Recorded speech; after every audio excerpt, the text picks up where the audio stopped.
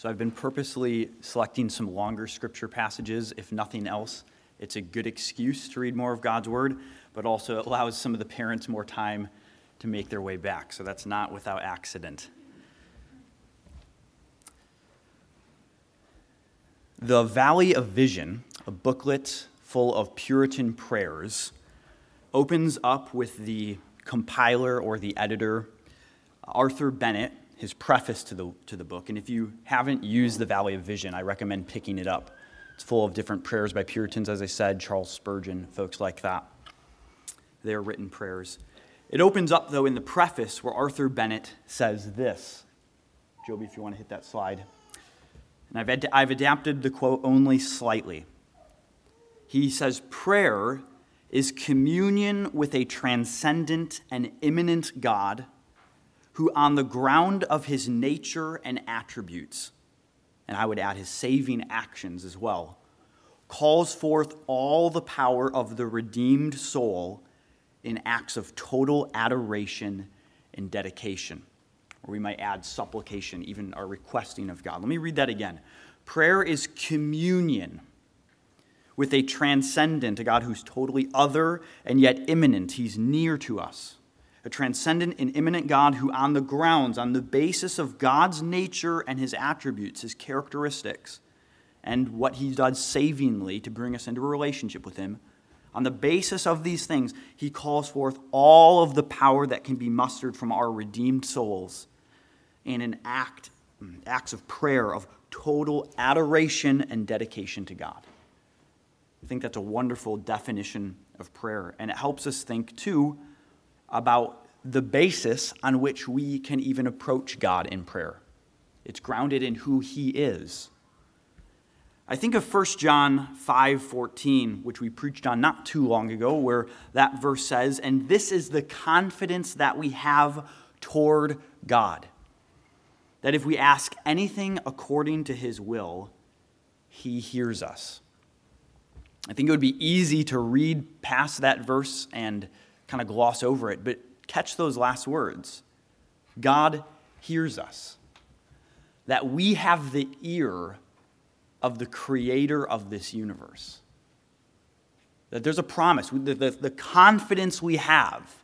This is the confidence that we have, that if we ask anything according to God's will, he hears us.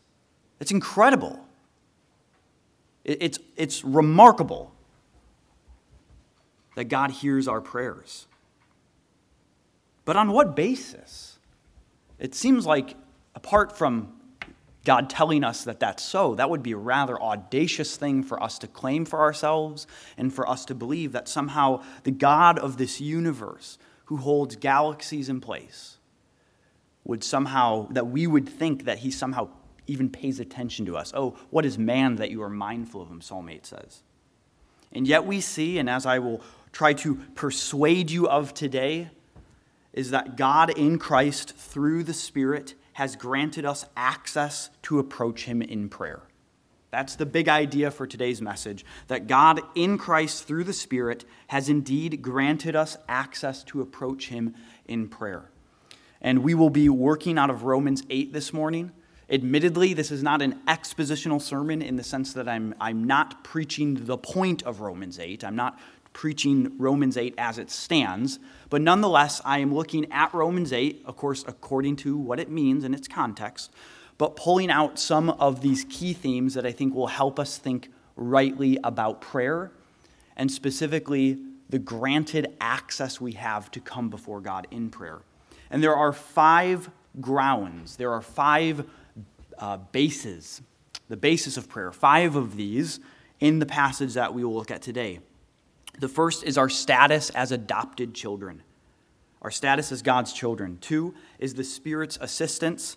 3 is the Father's purposes. 4 is Jesus' advocacy. And 5 is God's attributes, the divine attributes. So we'll hit all of those in turn. Let's start with our status as children of God. Read with me Romans 8:12 through 17. "So then, brothers and sisters, we are debtors not to the flesh to live according to the flesh. For if you live according to the flesh, you will die. But if by the Spirit you put to death the deeds of the body, you will live. For all who are led by the Spirit of God are sons and daughters of God. For you did not receive the spirit of slavery to fall back into fear, but you have received the spirit of adoption as sons and daughters, by whom we cry, Abba, Father. The Spirit himself bears witness with our spirit that we are children of God. And if children, then we are heirs, heirs of God and fellow heirs with Christ, provided, of course, that we suffer with him in order that we may also be glorified with him. You'll notice the language in this passage that he contrasts specifically those who are in the flesh, that is, those who do not have the Spirit. He's not contrasting two different types of Christians here, but he's contrasting those who do not have the Spirit, those who are in the flesh, with those who have the Spirit and therefore are led by the Spirit. And here's the key. If you have the Spirit, he argues, if you're not in the flesh, but if you're led by the Spirit, that means you are a child of God. Everyone who is led by the Spirit of God is a son or daughter of God. And this Spirit is the Spirit of our adoption. It's a Spirit testifying to our adoption, that we have been made God's children, and we cry through the Spirit to God, Abba, you are our Father. The Spirit witnesses to our spirit that we are children of God. A few days ago, I was Googling, I was trying to find a website, the old Around the Word website that Dan has done Around the Word ministry, you may know. And so I was trying to Google to see if that website still existed. And so I searched Around the Word, Dan Allen. And one of the first results was a Dan Allen LinkedIn account. And so I was, of course, curious, and I clicked on it.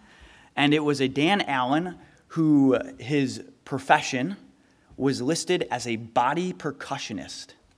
A body percussionist. And this is someone who apparently he hosts seminars. Well, it's Dan, right? He hosts seminars of how you can learn to body percussion and, use your body as a drum, essentially. And I was thinking, wow, I knew Dan was really into softball and making softball videos, but I did not know that he also had this side gig of body percussion. We should get him up on the stage and we can mic his body percussion.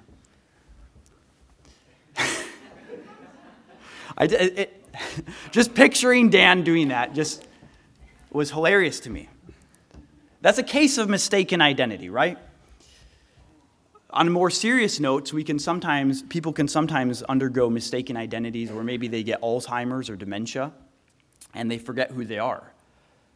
It's a serious thing to mistake someone for someone else, or to mistake who you yourself are. When people start to forget who they are in dementia or Alzheimer's, they can't function. When it gets bad enough, they can't function in society anymore. It's a significant thing to lose sight of who you truly are. But we oftentimes can live, you'll notice, Paul wants us to know who we really are, that we are actually children of God, that we were not given the Spirit in order to fall back into this mindset of slavery before God. That when Paul speaks of our adoption throughout his letters, he speaks of it as similar to Israel when they were redeemed out of slavery in Egypt in order to be God's son as a nation. And so likewise, we have been redeemed from under the law, no longer relating to God in this attempt where we might think it's based off of our obedience before God. And therefore, we are in fear because there's this constant fear of God's judgment, because we don't keep his law. But now we relate to God as his children, as a father who loves his children, who accepts his children, where we obey not in order to earn his favor, but because we already have his favor. In Matthew 7, Jesus speaks about, he says, which one of you, if you had a kid and they asked for bread, you'd give your kid a stone? Or if your kid asks for a fish, ask the dad or the mom for a fish, the parent would give him a serpent. Well, of course not. Even as, sinful human beings, there's an impulse that most parents have to treat their children properly, to give them bread when they ask, not a stone, not a serpent that would poison them or bite them. And so Jesus says, even you who are evil, you know how to give good gifts to your children. How much more our Father who is in heaven is willing to give good things to those who ask of him. And so our first ground, our first basis for prayer is the fact that we are God's children, and he is our loving and he's our good Father who loves to give his children good things. The second is the Spirit's assistance. Romans 8:18 through 27, read with me. For I consider that the sufferings of this present time are not even worth comparing with the glory that is to be revealed to us. For the creation waits with eager longing for the revealing of the sons and daughters of God. For the creation was subjected to futility, not willingly, but because of him who subjected it, in hope that the creation itself will be set free from its bondage to corruption and obtain the freedom of the glory of the children of God. For we know that the whole creation has been groaning together in the pains of childbirth until now. And not only the creation, but we ourselves, who have the first fruits of the Spirit, we groan inwardly as we await eagerly for adoption as sons and daughters, the redemption of our bodies. For in this hope we were saved.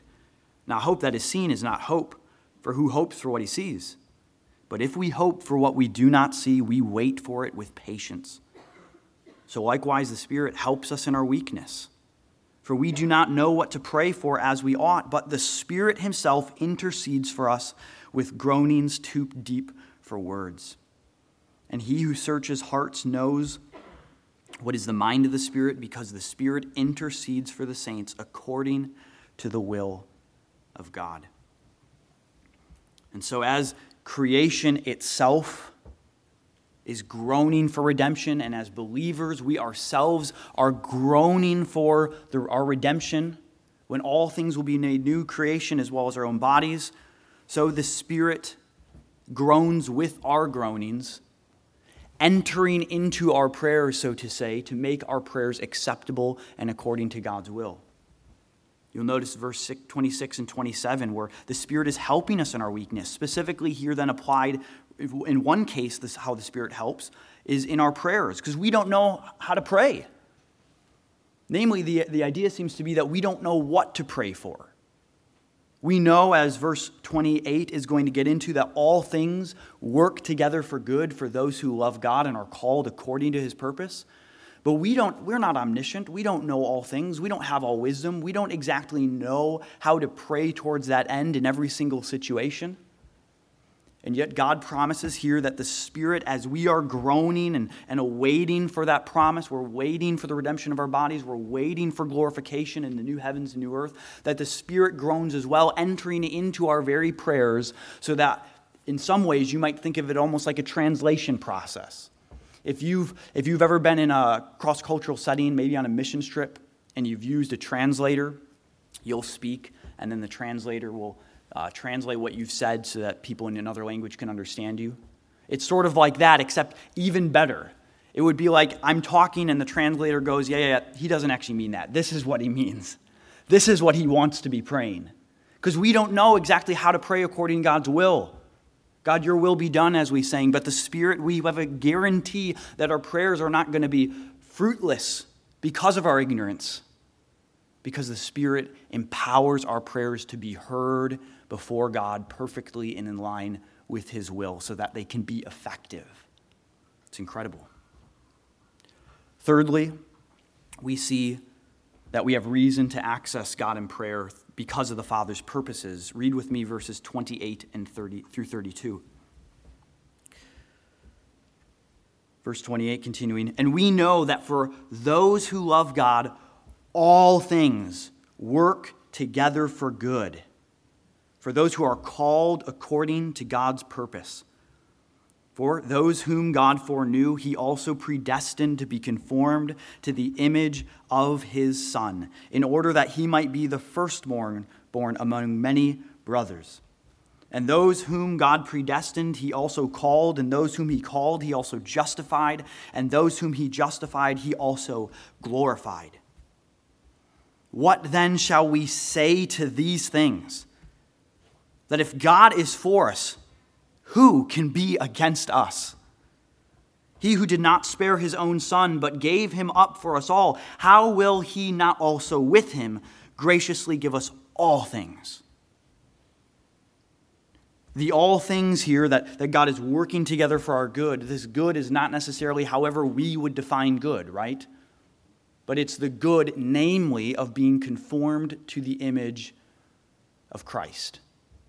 It's the saving good that God has in store for us, the very end of Jesus' death and resurrection applied to his church. And we have the promise that all things in our life, for those who love God, for those who are his children, for those who are led by the Spirit and are adopted as sons and daughters, we have the promise that all things in our life are working together for good by the sovereign control of God, his good, loving providence to shape us into his people who are conformed into his image. And that means that as we pray fueled with those promises. That as we pray for God to use whatever circumstance we're in, even difficult circumstances, understanding that in his wisdom, that we don't always understand why things are happening, but we know God is totally wise and he's totally compassionate and totally good. That we can pray with the confidence that all the circumstances that we're going through, or all the circumstances that our fellow members are going through as we pray for each other, that we can pray knowing that these are boosted forward, they're propelled forward by the very promise of God to ensure their results. I think of Moses in Exodus 32 at the incident where Israel, right after getting the law, immediately rebels, and they make the golden calf. And God is talking to Moses about how he's going to basically destroy Israel at that point, and I'll make for you a new people, Moses. And Moses goes to the mat with God on behalf of Israel, and he says, why would you, in Exodus 34, O Lord, why does your wrath burn hot against your people, whom you have brought out of the land of Egypt? God, you're the one who brought them out with great power and with a mighty hand. Why should the Egyptians say with evil intent this God brought them out, just to kill them in the mountains? He says, God, remember Abraham, Isaac, and Israel, your servants, to whom you swore by your own self. You promised the patriarchs. In other words, Moses can pray with, sometimes you want to be like Moses. Is that allowed? You're talking to God. But Moses is going to the mat with God based on the very promises of God himself. He's simply calling God to be who he is. God, you're God. God, you made promises and you love to fulfill your promises. Fulfill your promises. Keep your oath. Don't let your glory be thrown in the mud by these Egyptians who would say terrible things of you. Show us who you are. Be a faithful God. And of course, that is exactly who God is. And so we pray as well with confidence, fueled by the very promises of God and the very purposes of God, and as sure as they are, as sure as our prayers are. Fourthly, we have Jesus' advocacy. Jesus' advocacy. In Romans 8:33 through 34, read with me. Who shall bring any charge against God's chosen ones, the elect? It is God who justifies. Who is to condemn? Christ Jesus is the one who died. More than that, who was raised, who's at the right hand of God, who indeed is interceding for us.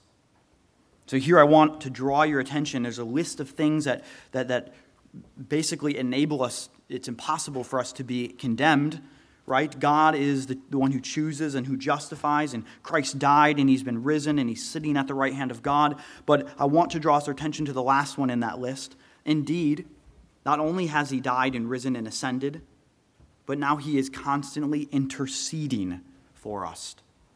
Christ's intercession is not adding anything to what he's already accomplished in his cross and resurrection, but it is the manifestation of that reality in the presence of God, constantly on our behalf. It is the constant application of the gospel on our behalf before God. Christ representing his death before God for us. And so think about some of these other passages in Scripture as it relates to Christ's intercession. 1 John 2, verse 1. John says that he writes so that none of us sin, but if anyone does sin, we have an advocate with the Father, Jesus Christ the righteous. We have an advocate. We have someone who will go and who will argue for us before God.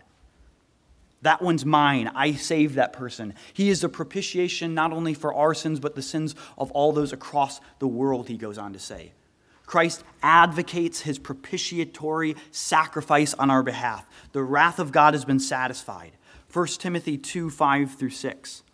There is one mediator between God and men, the man Jesus Christ, who gave himself a ransom for all, the one who paid the release price for our bondage, the ransom. And he's the one mediator that is available to us, the one mediator between God and man, because he himself is God and man. He can represent men as himself being men, and he can represent us to God as the one who himself is God. Hebrews 7:25 says that Christ is able to save to the uttermost those who draw near to God through him, since he always lives to make intercession for them. Christ lives forever, eternally, always before God, making intercession for us. And so in chapter 9, verse 24, for Christ has entered into heaven itself.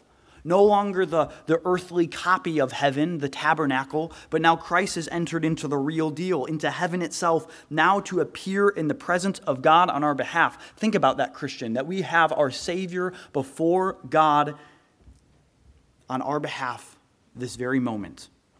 And every moment that you struggle in the Christian life, every moment that you sin, Christ is pleading your case and saying, yes, but I paid for those sins. This one is mine. And so Hebrews 4, 14 through 16. Since then we have a great high priest who has passed through the heavens, Jesus, the Son of God. Let us then with confidence, this is the application he's drawing. If that's true, if Jesus stands in heaven for us, then let us believe, or let us draw with confidence near to the throne of grace, that we may receive mercy and find grace for help in time of need. Jesus cleanses our entire life before God, let alone our prayers, the imperfection of our prayers, even our prayers being stained with sin and stained with selfishness. Christ cleanses our prayers to be made acceptable before God. And Christ is praying on our behalf. And Christ's prayers always go answered. Isn't that a beautiful sentiment to think about? Christ is praying on, just as in John 17, when he was praying on behalf of his disciples and all those in the future who would believe in him. Christ's prayer always go answered. And he is praying for his church. Christ intercedes for us. I think of, it's common for us, it's entered kind of into the Christianese, you might say, where we oftentimes close our prayers by saying, in Jesus' name, amen, which of course is a biblical thing to do. I'm not knocking that. But I wonder how many of us have thought about that and why we do that. Why do we say, in Jesus' name, amen? So Jesus does tell us, ask in my name. But you might think of it this way. It's not so much that we just sort of tap that onto the end of our prayers, like we're just supposed to do that, and that's just something we say. It's not that somehow by just saying his name it becomes a magic formula like hocus pocus, and therefore our prayers all of a sudden are more effective. It's more like this. If you were to go, say you were tasked, there was a famous musician or a famous artist of some sort who was coming into the city, and you were tasked to be on the crew for the concert. And so they gave you a special like access badge or whatever. And so you show up to do your job, and as you show up, there's security there, right? There's some bouncers or whatever who are guarding the doors. They're not going to let anybody in. And so as you approach, they say, hold on, you can't come through here. But what do? You show them your access. You say, in the name of this musician, so to say, right? Because I am working on their behalf, I have access. Or you might think of it this way. If you've ever met someone who you're having a common friend, okay, this is a stranger to you, but you know that they know somebody that you know. And so you walk up to them and you introduce yourself, and it's kind of the awkward stranger thing. But immediately when you say, hey, I'm also a friend of so-and-so, they immediately get warm to you. And there's just a camaraderie that you immediately have a bond. Like, oh yeah, that's a great friend of mine. That's the idea here, that when we pray in the name of Christ, it's that we're saying based on his death and resurrection.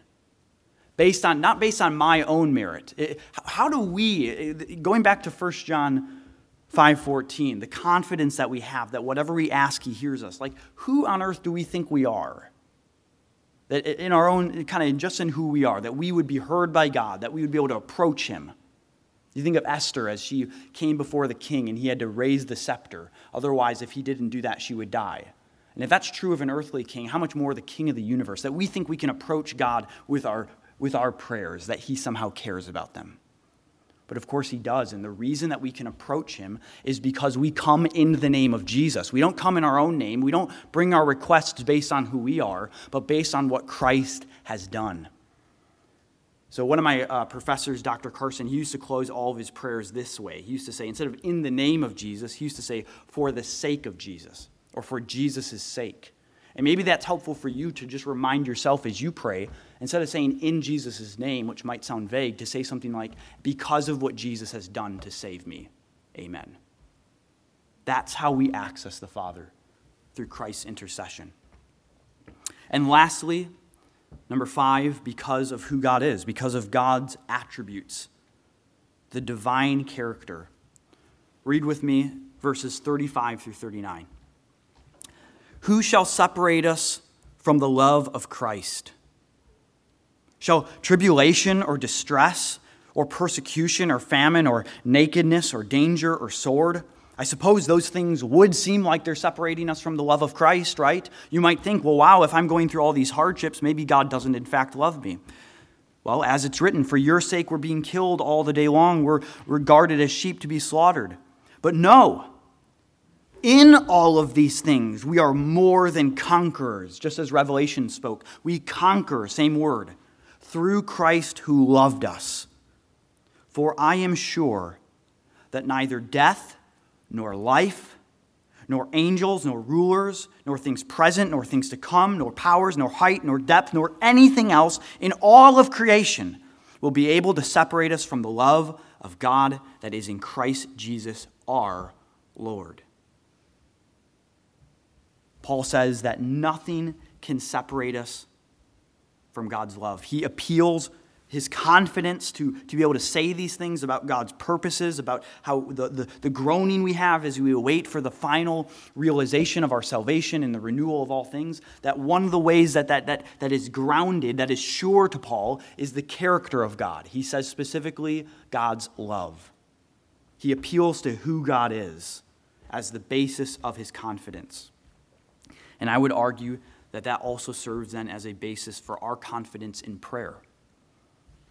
That we have a God who is loving towards us, and that's just one of his attributes. Shall we go on? We have a God who is both able and willing to answer our prayers. He's able. He is omnipotent. He is all-powerful. There's nothing then that he would want to do but has to say, oh shucks, I guess I can't do that one. That one's beyond my skill set. It's a little bit above my pay grade. He's omniscient. There's nothing that he doesn't know. So as he answers our prayers, as he oversees our lives, there's no sort of gaps in the knowledge. There's no oopsies happening because he hasn't thought it through. He's perfect in his wisdom, meaning that he takes all of his perfect knowledge and he can apply it perfectly. He's immutable, which means that he doesn't change. Not only does he not change, but his purposes and his plans don't change. We're not going to have one plan over here and one time he's destined us to be conformed to the image of Christ, and then tomorrow we wake up and we're not sure if that will be his purpose anymore. He never changes. He's self-sufficient.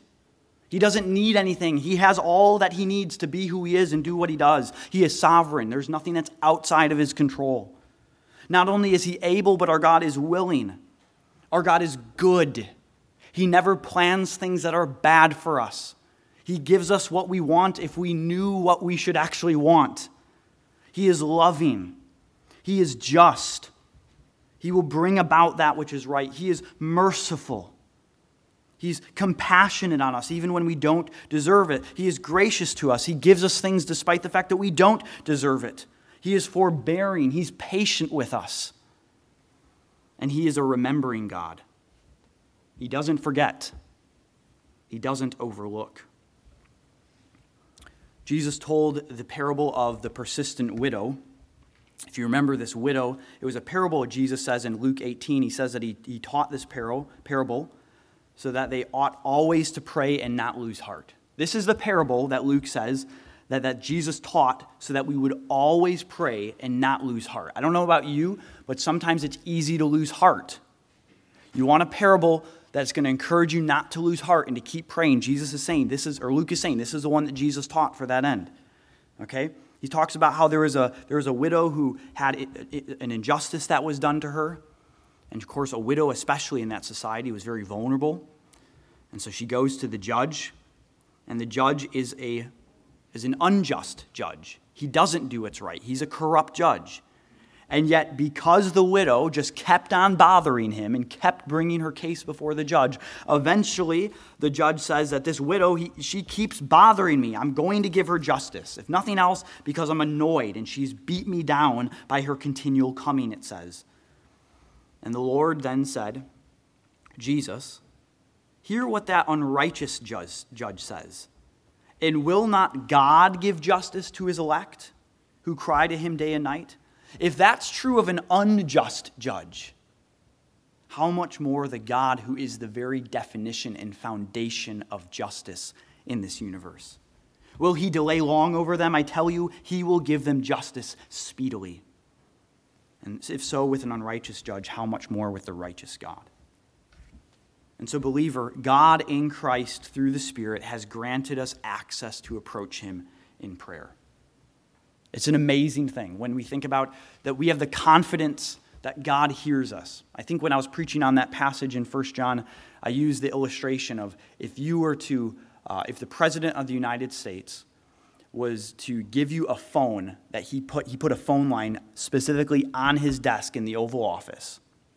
And he said, I want you at any time, I mean this sincerely, I care what you think, I want to implement some of your ideas. I want to know what's going on the ground. This line is just for you. And you call it, and as soon as you call it, this will ring on my desk and I will answer it, and you'll have immediate access to me. Okay? We'd be like, whoa, the President of the United States. Okay? Regardless, put in the president who you like, okay?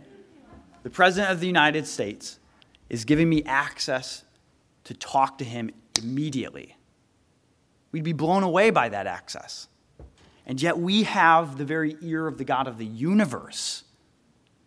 And do we avail ourselves of it? I need to be reminded of this as well. I hope that with a message like this, that what it does, and what I pray it does for myself, is that it stirs us up to realize the privilege that we have to actually pray before God so that we'd be more encouraged to do it. That all of the things we looked at, these are things that have been brought about and they have been made possible by the very gospel itself. The gospel is what pays the phone bill, you might say, in other words. That we are God's children. How? Because Christ has adopted us through the gospel. That we have the Spirit as the one who assists us because Christ, raised to heaven, seated at the throne, has now poured out the Spirit for his people. That God the Father, his purposes that are sure working all things together for good, were accomplished in the very death and resurrection of Christ. They are the mere outworking of the gospel. And Jesus is our advocate based on his death and resurrection. Our prayers are made effective through the gospel. We have a Trinitarian basis for our praying life, right? The Spirit, the Father, and the Son. And then, of course, God's attributes, such as his love, which come to display in the gospel. The very death and resurrection of Christ on behalf of all who believe. And so that quote on prayer from the Valley of Vision again. Prayer is communion with a transcendent and immanent God who on the ground of his nature and attributes and saving actions calls forth all the powers of the redeemed soul in acts of total adoration and dedication. And I would love, it's my prayer that as a church we would be, as we seek to be a people that's increasingly shaped by the gospel, we want to remember the gospel every week. We are people who, the only reason we're here this morning is because the gospel saved us and has made us a people. And so what does it mean to be a people shaped by the gospel? Well, a truly gospel-centered church must then be marked by prayerfulness. If we're truly to be gospel-centered, and if the gospel, one of the ways it comes to its most beautiful expression is the access that we then have to approach God in prayer, a gospel-centered church must be a praying church. That's how the gospel works itself out. The prayer is a beautiful reflection of the relationship that is now restored between us and God. And of course, it makes a beautiful cycle as well, right? If the gospel produces a praying church advances the mission of the church in saving lost souls and making them into maturing followers of Jesus. Which I'd like to say, too, that if you're here today and you're not a believer, if you're not yet someone who has actually put your trust in Christ, and we're speaking of this beautiful access we have before a holy God, a God who in our own nature, who we are on our own, our sin, could never approach a holy God and have this sort of acceptance. But based on the death and resurrection of Christ, he pays for that sin so that all those who trust in Christ can have a right relationship with God and can actually have him as a father who hears our prayers. And so we would plead with you, if you haven't done that, to place your faith in Christ. And so the question now is, so what? So what do we do with this? What is the significance of a message like this? And I hope it's obvious, but I would love us walking away from this, our Sunday together this morning, to feel in a greater way the invitation that we have to pray. To feel a greater freedom to go to God in prayer. Not just a freedom and an invitation, but an eagerness, a longing, that we would have an increased longing to say, yes, God, I want to access you in prayer. I want to go to you in prayer. And so I have 4 effects, 4 ways that I think a message like this can affect how we pray. The first is that we pray boldly. We approach God without shame or cowering, because we know that in ourselves, when we kind of shy away, I think it's because we know that we ourselves are undeserving. But we need to be reminded of the reality of the gospel, that we are actually God's children, that Christ intercedes for us. And we don't have any reason to be in shame as we approach God in prayer, because God himself has paid the way. Secondly, we can pray with confidence. So not only do we access God boldly, we enter to his throne of grace boldly, but then as we pray confidently, knowing that God indeed answers. And as a good God, just like if my kid asks for something that would not be good for them, I am a good father and don't give it to them, so God sometimes says no to our prayers. And that doesn't mitigate the fact that he answers our prayers or that he's a good father. That's part of being a good father. But we know that when we pray, that the Spirit translates our prayers to be perfectly in accordance with his will. And we know that none of our prayers go unheard because of Christ's death on our behalf. And so we pray boldly, we pray confidently, we pray appreciatively, we pray gratefully, recognizing the beauty of what it is, just like how amazing it is that we actually get to pray, not taking it for granted. And fourthly, I think we would pray frequently. That the more this gets down into our bones, the more we're going to instinctively pray. The more we appreciate the ability we have to pray, the more we will take advantage of it. So as we prepare to partake of the Lord's Supper this morning, this is another way that we as a church are shaped by the gospel, as we're reminded of the gospel every week. It's Christ's death on our behalf that is pictured in the Lord's Supper, his body and his blood pictured in the elements here. It's his death on the cross that has made us no longer slaves under the law, but now we are redeemed from under the law. As Galatians says, Christ was born of a woman under the law so that he might redeem those under the law, that they would become sons and daughters through adoption. And Christ has accomplished that. In the gospel, we see that Christ is our interceder. He is the one who, through his death and resurrection, gives us access to God. And we also see the love of God displayed. Nothing shall separate us from the love of God that is in Christ.